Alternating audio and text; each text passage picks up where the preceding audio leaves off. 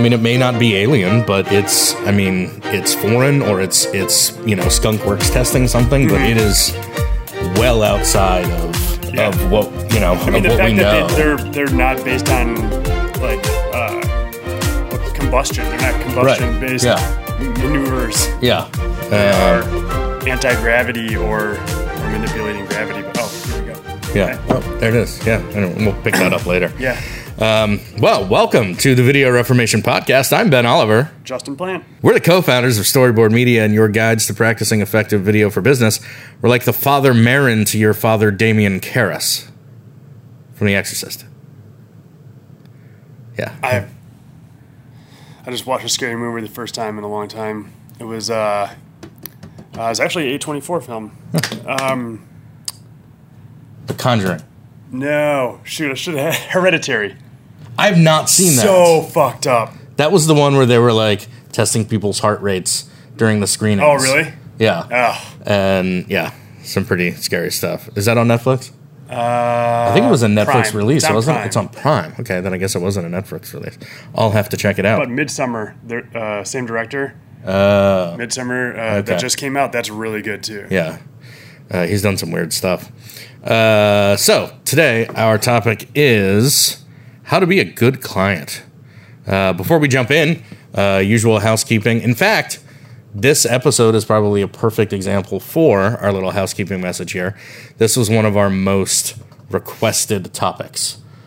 I don't think it was requested by any clients necessarily, but it was requested by a lot of the video makers that do listen to the podcast over several months, and for some reason we just keep forgetting it. But we have gotten a ton of insight into what it takes to be a good client that we're going to share with you. So keep the topic suggestions coming.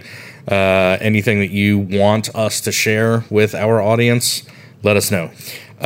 We also have a new sponsor for this episode. I was hoping Burrito Water would still be here. I know that we're in talks. Okay. So, yeah. How they can get out of their contract. Exactly. Our sponsor this week is Uncle Rusty's Trustey Bunkurs. So stick around for later in the episode, and we'll hear their spot. But welcome to our new sponsor, Uncle Rusty's Trustey Bunkurs. Say that 5 times fast. Uncle Rusty's Trunky Busters. Oh, that's better. Hold on. We have a new sponsor. No. Uncle Rusty's Trustey Bunkurs. All right. So, on to our topic. I don't know how well organized this is, but we have a ton of examples of how to be a good client here. It's about as organized as a bunch of wives having wine complaining about their husbands. It's just a bunch of, like, throwing complaints out there, and then I'm going to ask you, how do we turn that into a suggestion for clients? It's kind of what's here. But a bunch of wives having wine talking about their husbands is also very much like how a lot of clients share internal feedback. Roll right into it. That's where I thought you were going with it at first, and you went a different direction. No, we're going to do our best not to make this like a big complaining rant or anything like that. No, and I think there are probably ways that we should discuss how producers can help their clients be better clients too, because it's not just all on the client. And some of these, I think, are yes, through experience and anecdotally, we've realized, oh, this is what we would like. But also some of these are, oh man, when a client did this, that made everything so much better. And it wasn't something I would have suggested to them, but it's something they brought to set or they brought to the project that was like, wow, that's really great to have in a client. Yeah. I think it'd be interesting actually to start with the submissions we got. We've got a big list of our thoughts, but I think it might be a little bit more insightful just to hear from some of the feedback and then just These kind are of other use it creators as or producers, that kind of agency thing. employees, project managers, former employees of ours, freelancers we work with. It's a whole, wide group here. So first one on I'm going to go ahead and drop his name. He'll love it. So this one is from Hamed Mohammed, who was our first full-time employee, has gone on to some great agencies since. And his first one is be honest about the approval process up front. He's got more here, but instead of just reading a paragraph, to paraphrase, he's basically talking about, like, as the client, if you're responsible for finding a vendor, managing a project, being a point person on a project, and yet you don't have final decision power, you need to let to the agency know who has the decision power. What's the actual process here? A lot of point people like to, try to take on as much as they can for their job, right? Impress their boss, do a good job, but also impress the agency. Exactly. At the same time, impress the agency, saying, "I got this." And then you get all the way to, like, a final approval, and he's like, "All right, well, let me send it to my boss." And all of a sudden, there's someone with new ideas. 3 new rounds of revision. Yeah.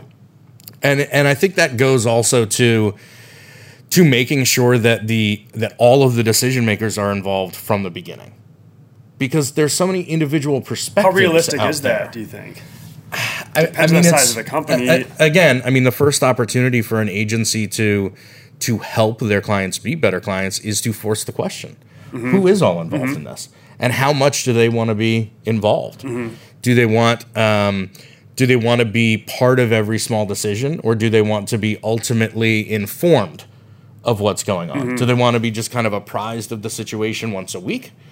Do they need to be involved in every decision that's made, or do we know that they're going to have final sign-off? And they're not coming in until the 3rd round. Exactly. And so even if you can't bring somebody in from the beginning, knowing that person's going to be there, as a client sharing that person's going to be there, can help anticipate problems.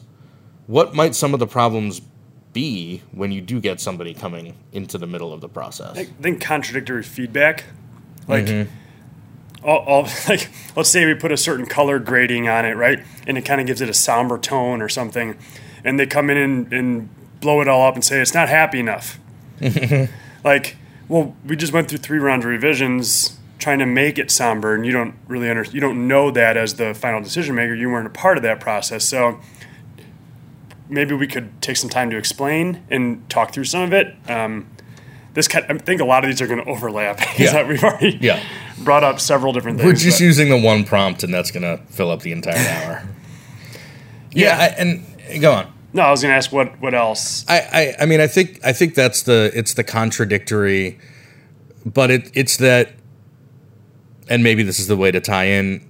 The best vendor-client relationships are those that are partnerships, right? There's a trust there. There's a collaboration there. It's not that somebody's just doing the work for somebody else, but they're actually working together to get something done. So ideally, the client has a vision for something, whether that's, I know that it needs to accomplish X, or I want it to feel like Y, or I want to make sure that somebody does Z, right? Like, their vision doesn't have to be a creative, like, visual, what this video should look like. Yeah. Right? It's just, this is what I need this piece. thing to do. This is its purpose. This is its intention. This is its vibe, whatever. And so there's a lot of back and forth. I mean, so often we talk about, well, for the first 4 or 5 years of us as a company, we defined revisions as those things that happen between the first cut and the final cut. And the way that we operate now is that we have one round of revisions, but at multiple stages throughout the entire process. Yep. So there's a round of revisions at the creative treatment. Yep. Right? There's a round of revisions at the script. Yep. There's a round of revisions at casting, locations, and then first cuts. And some clients like to get their hands dirty that much, and some just like, let me know when you got a first cut. Sure. And that's part of that communication and up front discussing what those expectations are from a revision standpoint. Yeah. And if there's one person who's primarily responsible for having those conversations with the video agency,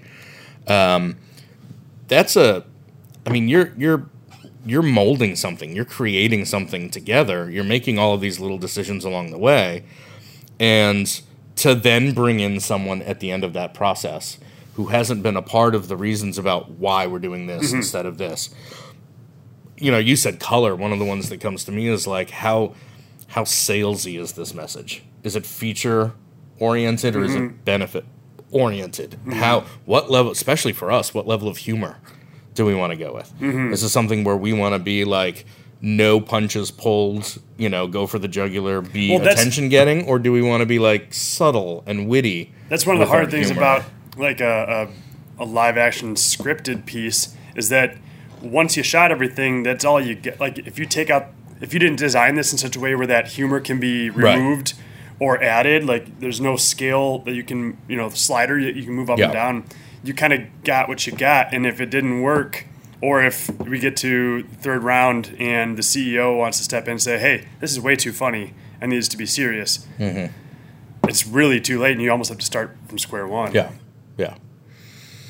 Okay. So I think, be honest about the approval process up front, bringing in people, who's involved, those kinds of things. Let's skip to something from Patrick here. That would be Patrick Dunnigan, loyal listener, preferred freelancer. Let's go with square peg, round hole. And I only say that because he asterisked it and said, you may not want to talk about this. No, I think this is an important one. It is. So his point of square peg, round hole is don't hire a videographer to do a short film. Don't hire a short film company to record a meeting for an archive. Don't hire a drone pilot to do your wedding video. Recognize what you're getting and what you can get and work with. Yeah, okay. Sorry. I totally blew that sentence. Basically, hire the right person for the job, right? I mean, don't... And I think we so often have just kind of abbreviated this to like, don't hire your nephew, right? Yeah. I mean, just because your nephew... And that's one extreme version of it. Just because your nephew is... in film school or, is more technically savvy than you are. I mean, we've literally got a 13-year-old moving our blog and WordPress from one site to a new site right now. Caleb's 13? Caleb's not doing it. Oh, yeah. Right, so there's a time and place for those types of projects. Right. But what's interesting is on video chat with her yesterday, walking her through the process, her parents, who are good friends of mine, were in the background, and it was too complicated for them. And yet, because she's 13 and she's grown up with the technology, I just had to give her WordPress logins, and she was like, I showed her how to do it once, and then she did one, and she didn't miss a step. Right? It's like she's not freaked out by that. So, like, just because younger people are more tech savvy and might, like, be on TikTok all the time, and as a less involved person in their life or not quite knowing what young people are doing these days, you think, oh, that's a video person, right? I mean, that's one extreme example of it is like, oh, I know they post social video so they can do my company's video, something like that. But another part, too, is just hiring professionals. Like when you need a professional. Well, or just hiring the right kind of professional. Sure. Right? I mean, there are people who do really good documentary-style corporate work. Right. When you get them to, if you ask them to do something scripted, that's really not their wheelhouse. It doesn't mean they can't do it, but like they may not be the best person to do that, and so you may not get the results that you like. Talk to the agency about what kind of work they specialize in, and try to find someone that specializes in the kind of work that you need, but also rely on their expertise. Because what you think you may need on the front end, that's kind of the asterisk on everything here, is like, rely on their expertise also. Anything else to say on square peg, round hole? Again, right tool for the job, right person for the job, right agency for the type of that's video. why we've designed our agency this way, right? Is because every company that is doing video is going to want, I hate to say, the superlatives or whatever, but like, most companies who are doing a lot of video, they're going to want some customer stories that are emotional. And then they're going to want a commercial. And those are going to be different things. Yes. And then they're going to want some interviews of their employees for hiring purposes. Like, they're all different things. And, like, we know that. We have the experience in producing things. And we also have the experience of working with the right freelancers.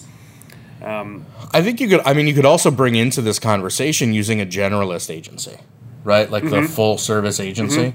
Just because you have an agency that does your SEO and your website and your social media and whatever doesn't mean that they should be the ones doing your video for you either, right? I mean, I think what you see is If they've those got a good video arm, then sure. If they do, I think what you're seeing so much is the full service agencies are just like, what's the new branch of this, and then they try to sell that. And oftentimes, I think they try to sell it before they really.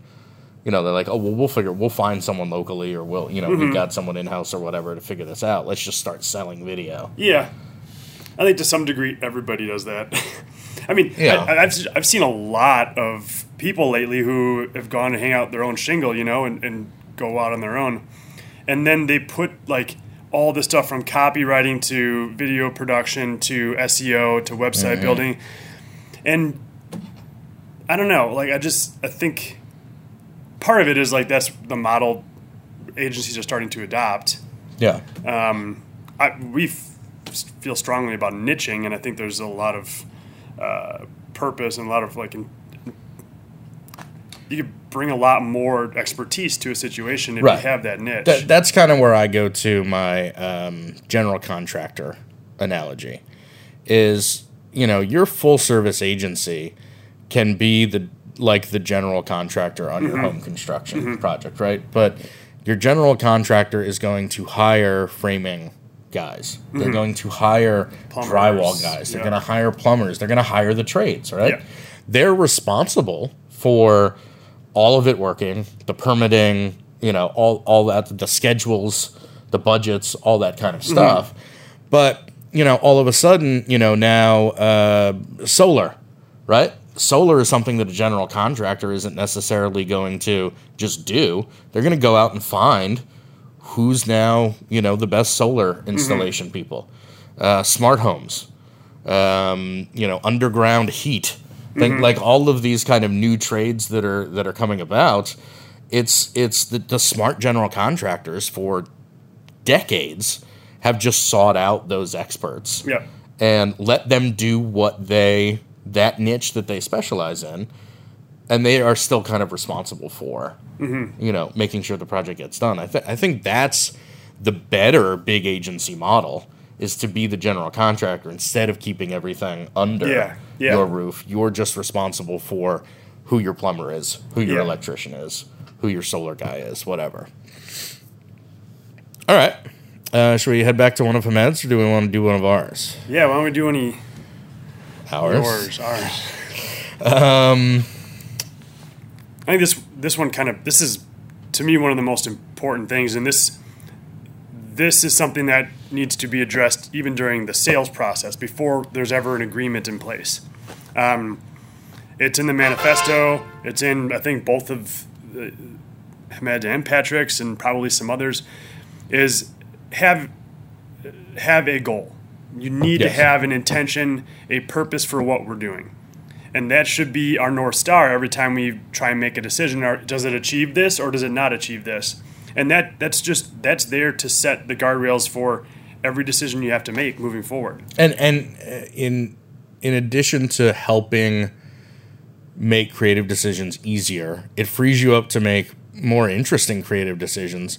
But it's also a great tiebreaker when there's conflict between the producer and the client, because you get an objective. Yeah, all step back and take that objective look. It's like, okay, as the producer, we want to go this direction with this script, this edit, this shot, whatever, with this line, this actor, and the client wants to go a different way. You get to all step back, and again, this is, I think, the thread through here is that collaborative, trusting relationship, right? But if you can all trust each other to step back, you can say, this is our goal for this. Does this line, this actor, this script better serve that than this one? Or does this version better do that than this one? And then the initial goal makes those decisions for you.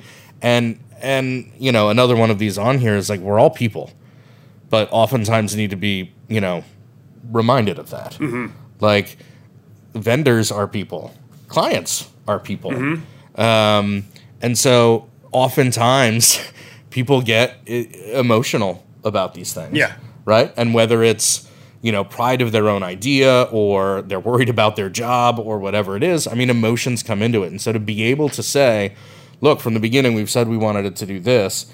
it lets you kind of take some of the emotion and some of the personal attachment away from those kinds of decisions. And then it's not just trusting in each other, but it's also just kind of trusting in the process and, again, that purpose, that intention. It's like, you know what, if we really did, and that's why you can't just say at the beginning, oh, this is our goal for this.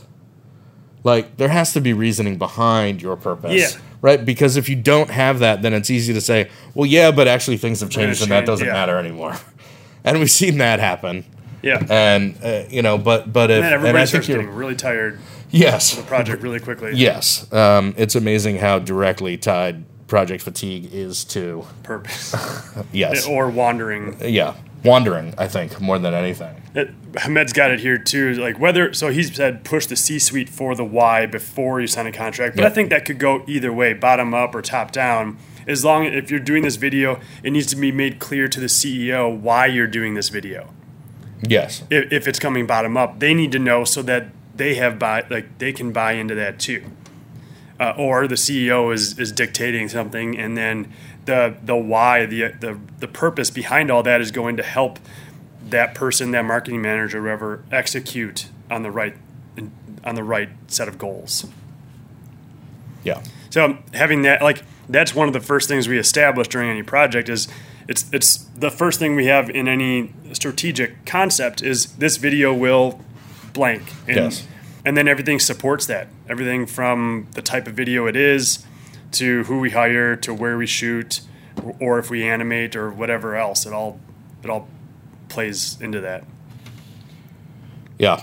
And I think oftentimes we put, I don't know if it gets through necessarily, but I think we inadvertently put so much on strategy that it feels like an obstacle. But oftentimes we're just talking about the purpose, right? Like what you intend this to do, that simple answer is more of a strategy than a lot of people come into the video process. I need a customer. I need to interview my customer. Yeah.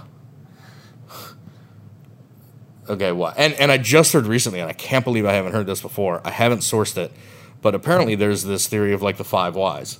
If you drill down 5 levels of why, you will ultimately get to that kernel of purpose. And so, again, as an agency, as a producer, that's something that you can do to it may not be that your client is keeping it from you. It may just be that they don't know what the intent or the purpose is.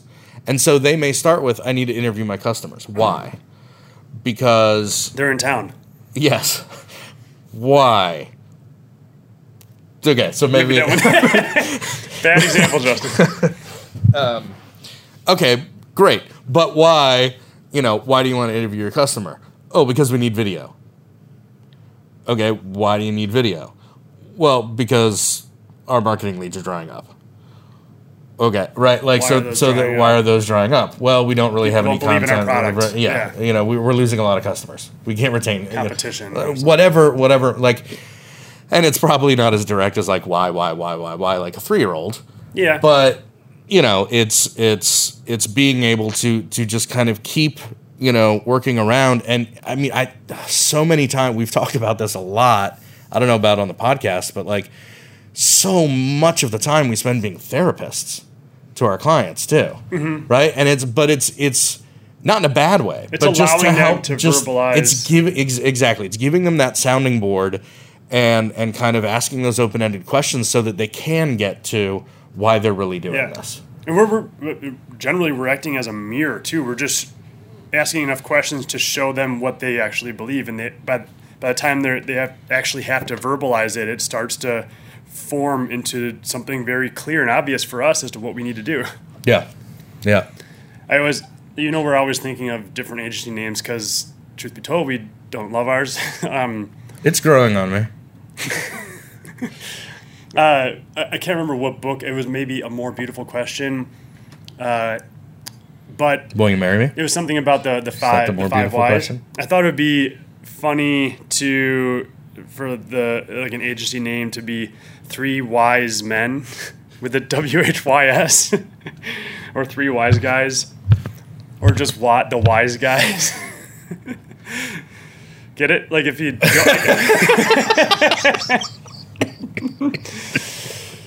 I'm not sure if you get it. I'll write it down on the sheet here. So like WISE? No. WHYS. There you go. Yeah. I have a couple more, but maybe we'll do another episode of. I think we need a sponsor break first. Sure. Oh. All right. It's now time for our sponsor, Uncle Rusty's Trustey Bunkurs. Economic uncertainty, violent crime, the Chinese virus, Democrats. The world's never been a bigger shit show than it is right now. And if you didn't spend the 20 teens prepping like a good prepper, you might be afraid that it's too late to protect your family with a quality underground shelter. Well, fear no more, thanks to Uncle Rusty's Trustey Bunkurs. Uncle Rusty's Trustey Bunkurs are already constructed and hidden throughout Appalachia. Just pay Uncle Rusty's Trustey Bunkurs 3.721963 Bitcoin, and you'll get a map to one of Uncle Rusty's Trustey Bunker locations where you can ride out the apocalypse or just the Biden presidency. Afraid you won't be the only family with a map to your bunker? You can trust me. I'm Uncle Rusty. Uncle Rusty's Trustey Bunkurs. That was going to be my concern is who's all going to show up there. Apparently you can trust him. But He's Uncle Rusty. That's not an answer. That's what's here. But he was a trusty guy. Yeah. I mean, it's Uncle Rusty. What doesn't sound trustworthy about Uncle Rusty? Yeah. I mean, he's an Eagle Scout, and we all know the Scout oath is Scout is trustworthy, loyal, helpful, friendly, courteous, kind, obedient, cheerful, thrifty, brave, clean, and reverent. But it starts with cookies. No, wait, sorry. Popcorn. Trust. Oh. Trust. Yeah. Yeah. Big old things of popcorn. Yeah. Right? I sold wreaths, but I lived in the Northwoods, and that's, Yeah.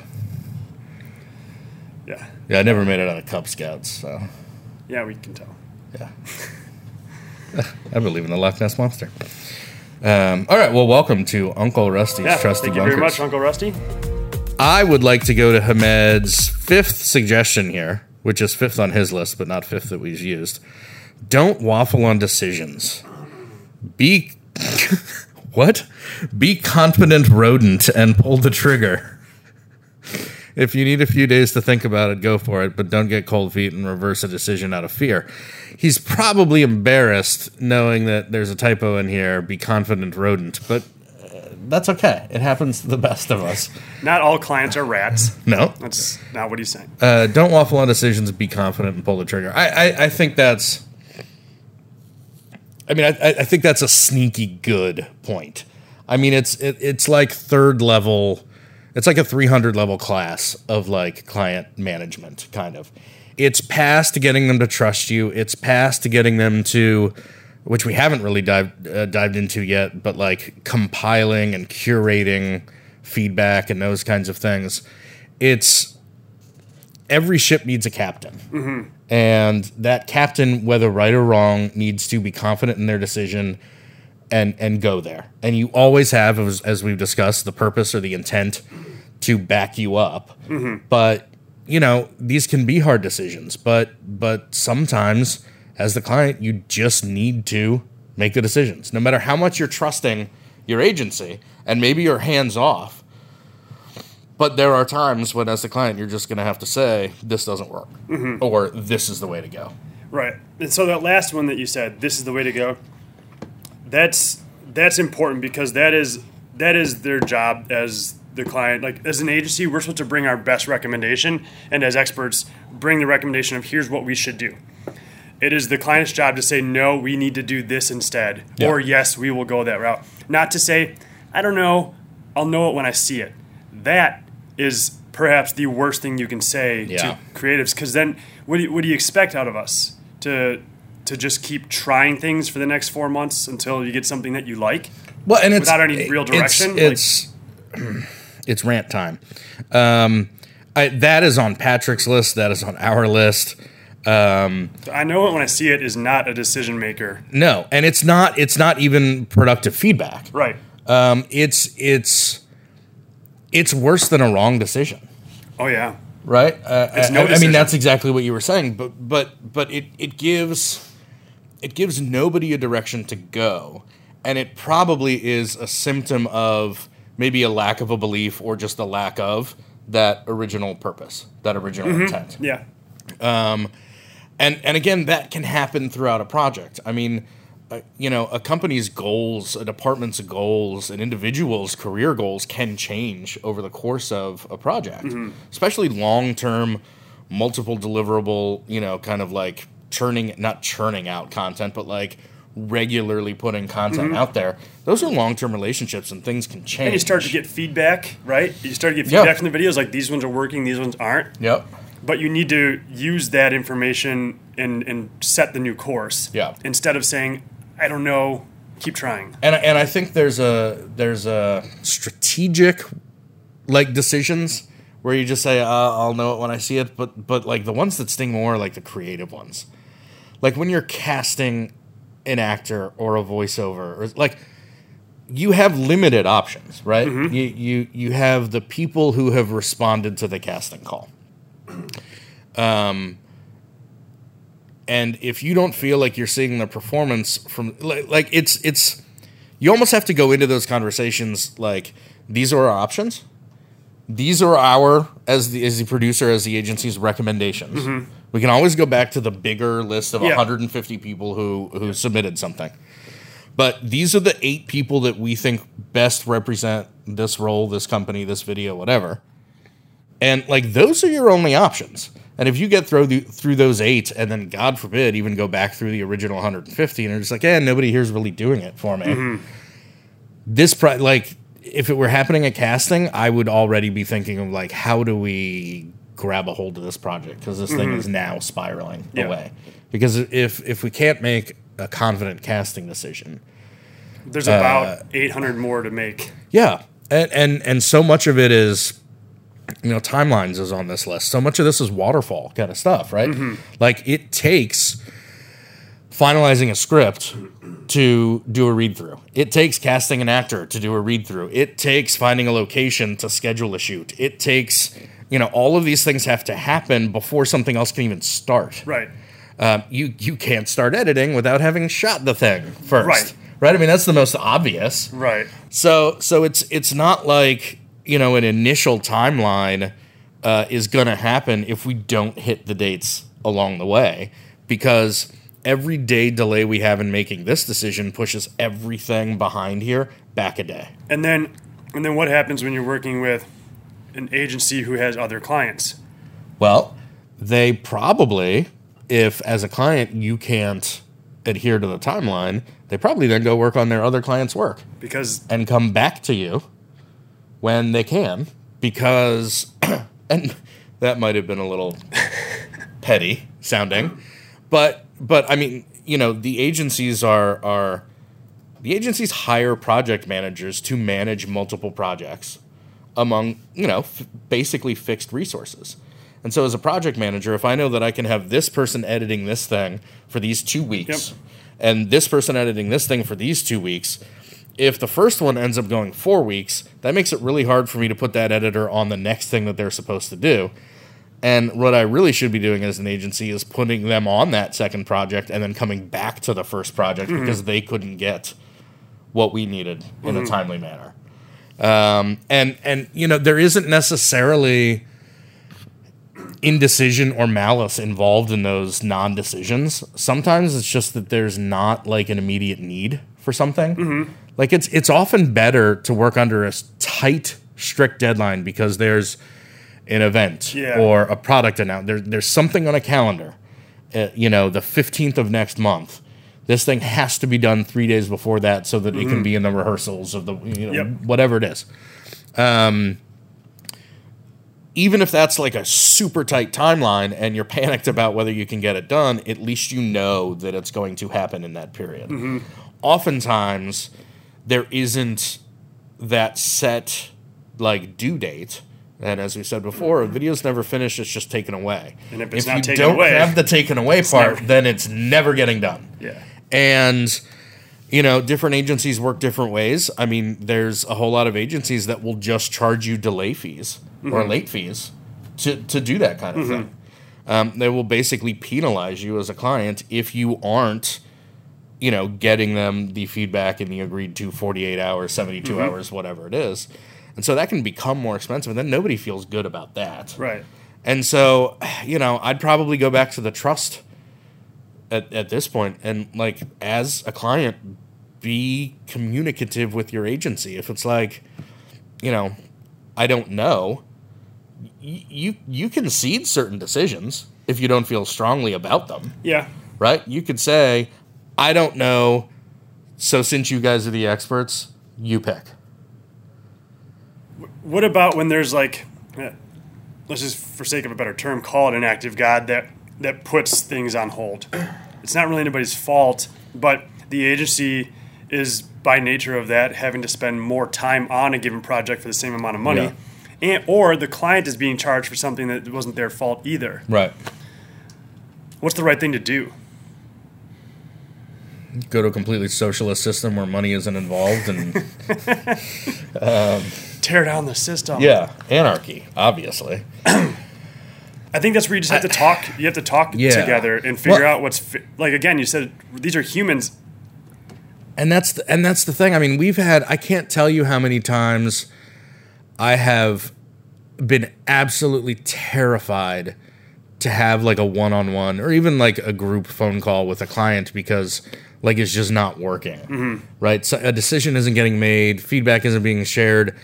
It could be on either side, and you have the conversation, and like a half an hour later, you're like, oh, that was not nearly as bad as I thought it was going to be. Yeah. Right, and so it's just so often it's so much easier to just have the quick conversation. Come to the table with what you do have.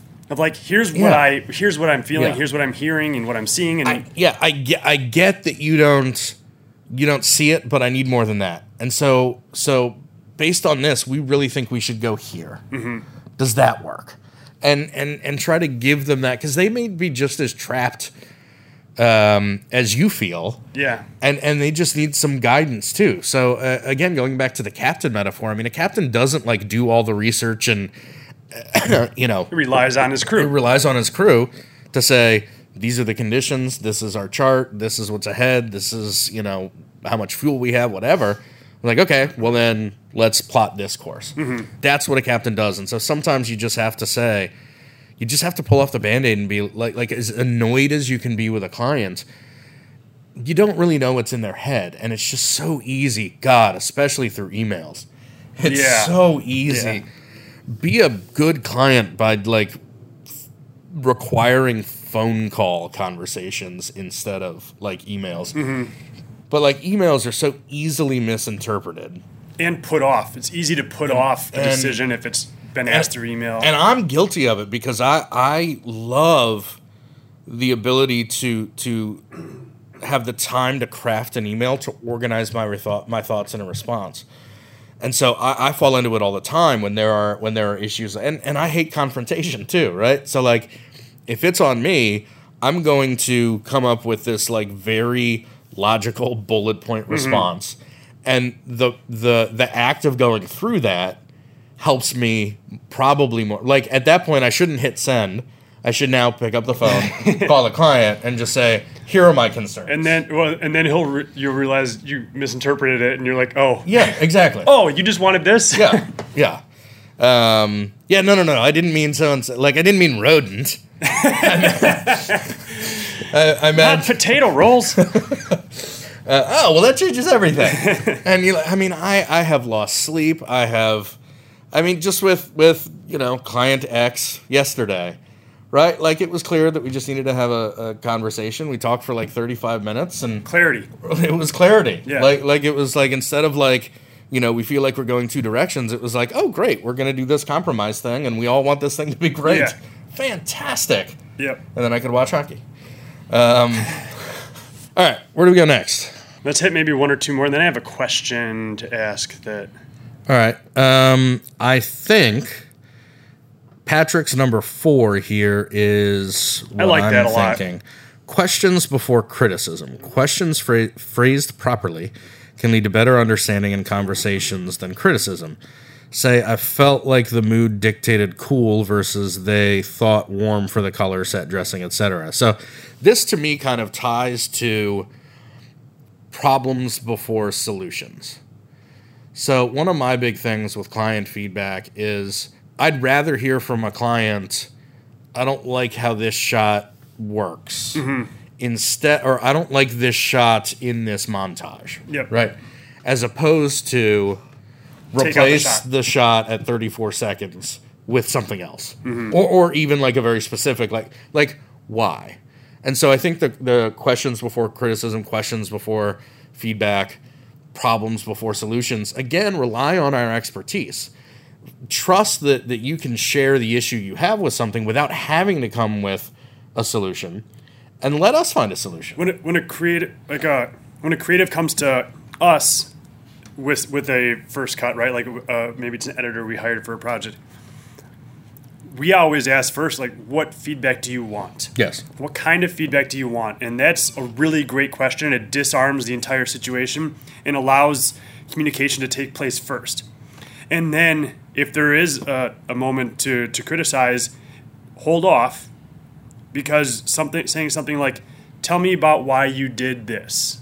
Asking the creative team or the editor or the shooter or whatever, tell me why you shot that or tell me why you edited it this way, can help you understand so much more about the decisions they made instead of just saying don't, because they could be on a really cool track. Yes. That you could derail. Yeah.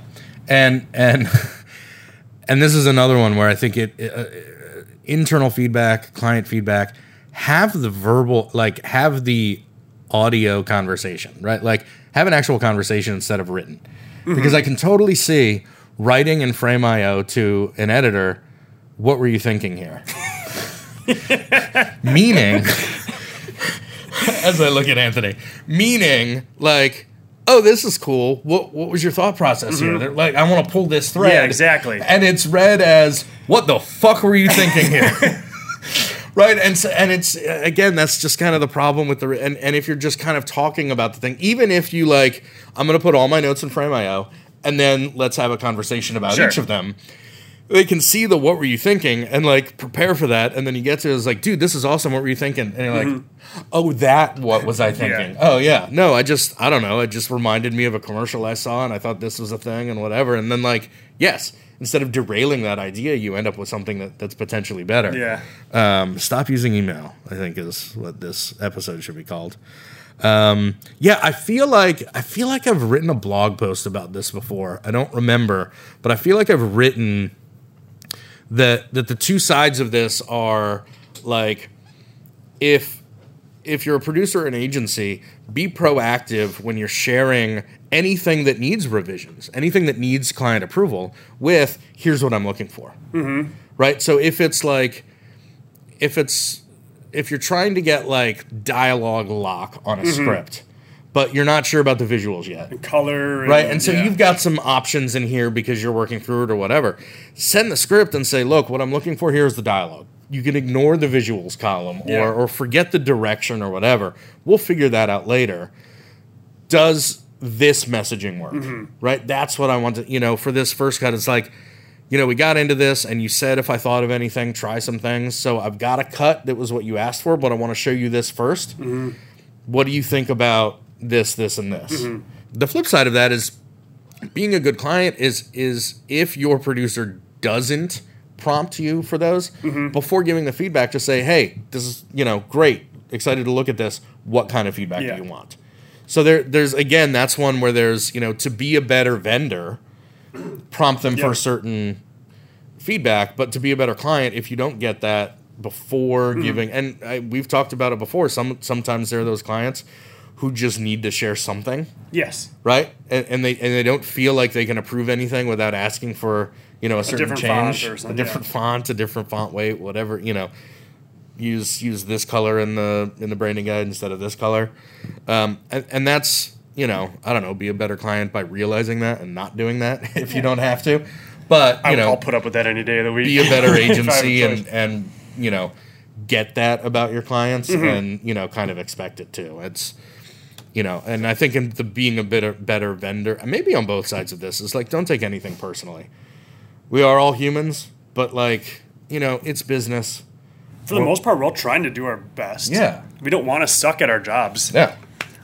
So just to kind of go down this trail a little bit further, first is what kind of feedback do you want if they haven't been proactive in directing that?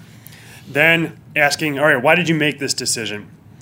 And then if you still don't agree, Patrick wrote it here very nicely, you say, I see what you're doing, but I feel like we need to go this direction, and this is why. Yeah. Those are really important elements to share so that that person can then see the bigger picture or see a new direction that they weren't aware of.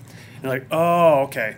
And then they can, because they know why, they can make better decisions down the road as well. Well, and I'll go back to, again, I don't like naming clients here, but, you know, if he's listening, he'll probably put 2 and 2 together, but everyone else won't know. In the client conversation yesterday, you know, one of the things that I wanted to push back on was kind of the level of humor. Felt like we were getting too like subtle and witty and like humorist, as opposed to like this is supposed to be a viral video, for lack of a better, right? This is supposed to capture attention and be a shareable thing. And so I left it as kind of the last thing that I wanted to discuss. And so, of course, I was like, you know, okay, I'm going to push back. And I pushed back and I said, look, I really think that we shouldn't pull our punches. And his response was literally, well, if you feel that strongly about it, let's do it. That's why I hired you guys. I mean, not an entire surprise for that client because he's very even-keeled. But like just to hear that even, right, is sometimes it's as much as you might expect and want to hear that from a client to actually hear it. It's like, that went a long way. Sure, I know that you're going to go on set and direct that thing in a much clearer direction instead of having to waffle on should I not? Yeah, and not being fully committed. And so we're going to end up doing both. Right. But that's fine. And then we get to see which one works. Yep. And I'm totally fine. And that's another thing here too is there's often compromise. There isn't necessarily absolute truth on any of these decisions, right? That's why we put things out there. We look at the analytics and, you know, if people drop off at a certain point, well, maybe, you know, adding that third scene was a mistake. Yeah. Because, I mean, that's why you then do the analytics to then kind of inform what you change next time. You had a question. So we did a lot of, there's more stuff here, and but I think in general, we got like, it's like communication with humans is a big part of this creative process. Trusting communication with, we're all people. Yeah. Yeah. And expectations. There's a lot of expectation management. I could either ask this question now or we could turn this into a podcast, but what do you think, like all the clients out there, what do you think their response is to a podcast like this? Do you think that they How much can I pay you and how quickly? No, I think, I mean, I would love to take that prompt and put it out there to the audience of those people in the clients. Yeah. Just like, again, all the requests for this episode came from producers, various levels of producers and, you know, on the vendor side. Yeah. And I would love, and we may have to be proactive about this, but I would love for those on the client side to share what makes a vendor a good vendor and what things they've found work best for them as a client also. And I think that I mean, if we can get some feedback from you all on that, I think that's a fantastic episode. Yeah, I'd love to do that. Yeah, as we have two audiences, really. Yeah.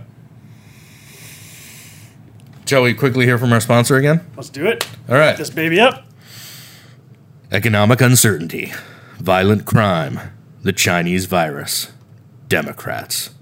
The world's never been a bigger shit show than it is right now. And if you didn't spend the 20 teens prepping like a good prepper, you might be afraid that it's too late to protect your family with a quality underground shelter. Well, fear no more thanks to Uncle Rusty's Trustey Bunkers. Uncle Rusty's Trustey Bunkers are already constructed and hidden throughout Appalachia. Just pay Uncle Rusty's Trustey Bunkers 3.721964. Oh, it's changed since the first read. 3.73164 Bitcoin. And you'll get a map to one of Uncle Rusty's Trustey Bunker locations where you can ride out the apocalypse or just the Biden presidency. Afraid you won't be the only family with a map to your bunker? You can trust me. I'm Uncle Rusty. Uncle Rusty's Trustey Bunkers.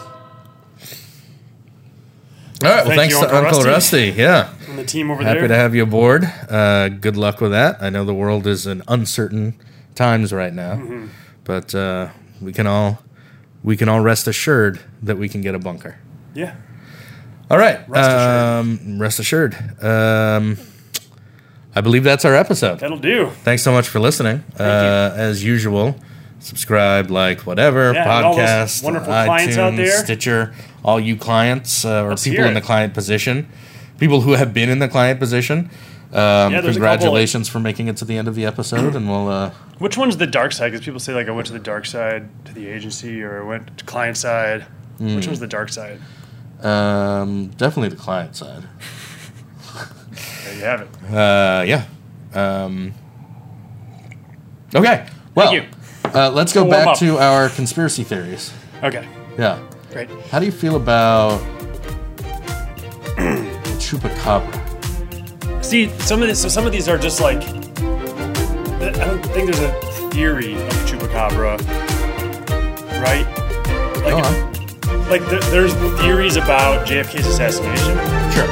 but the theory of chupacabra, like, okay, there's maybe some physical evidence or questionable murders and that kind of thing, but I don't know that the theory exists. What would you call the theory? That they exist or they don't? Because that's just the so theory is that there is this like demon creature. unidentified demon creature that like eats goats and pigs or whatever. But they have found really compelling evidence for like hybridization of hens and stuff like that, where you see, especially once you like add in age, and all of a sudden you find these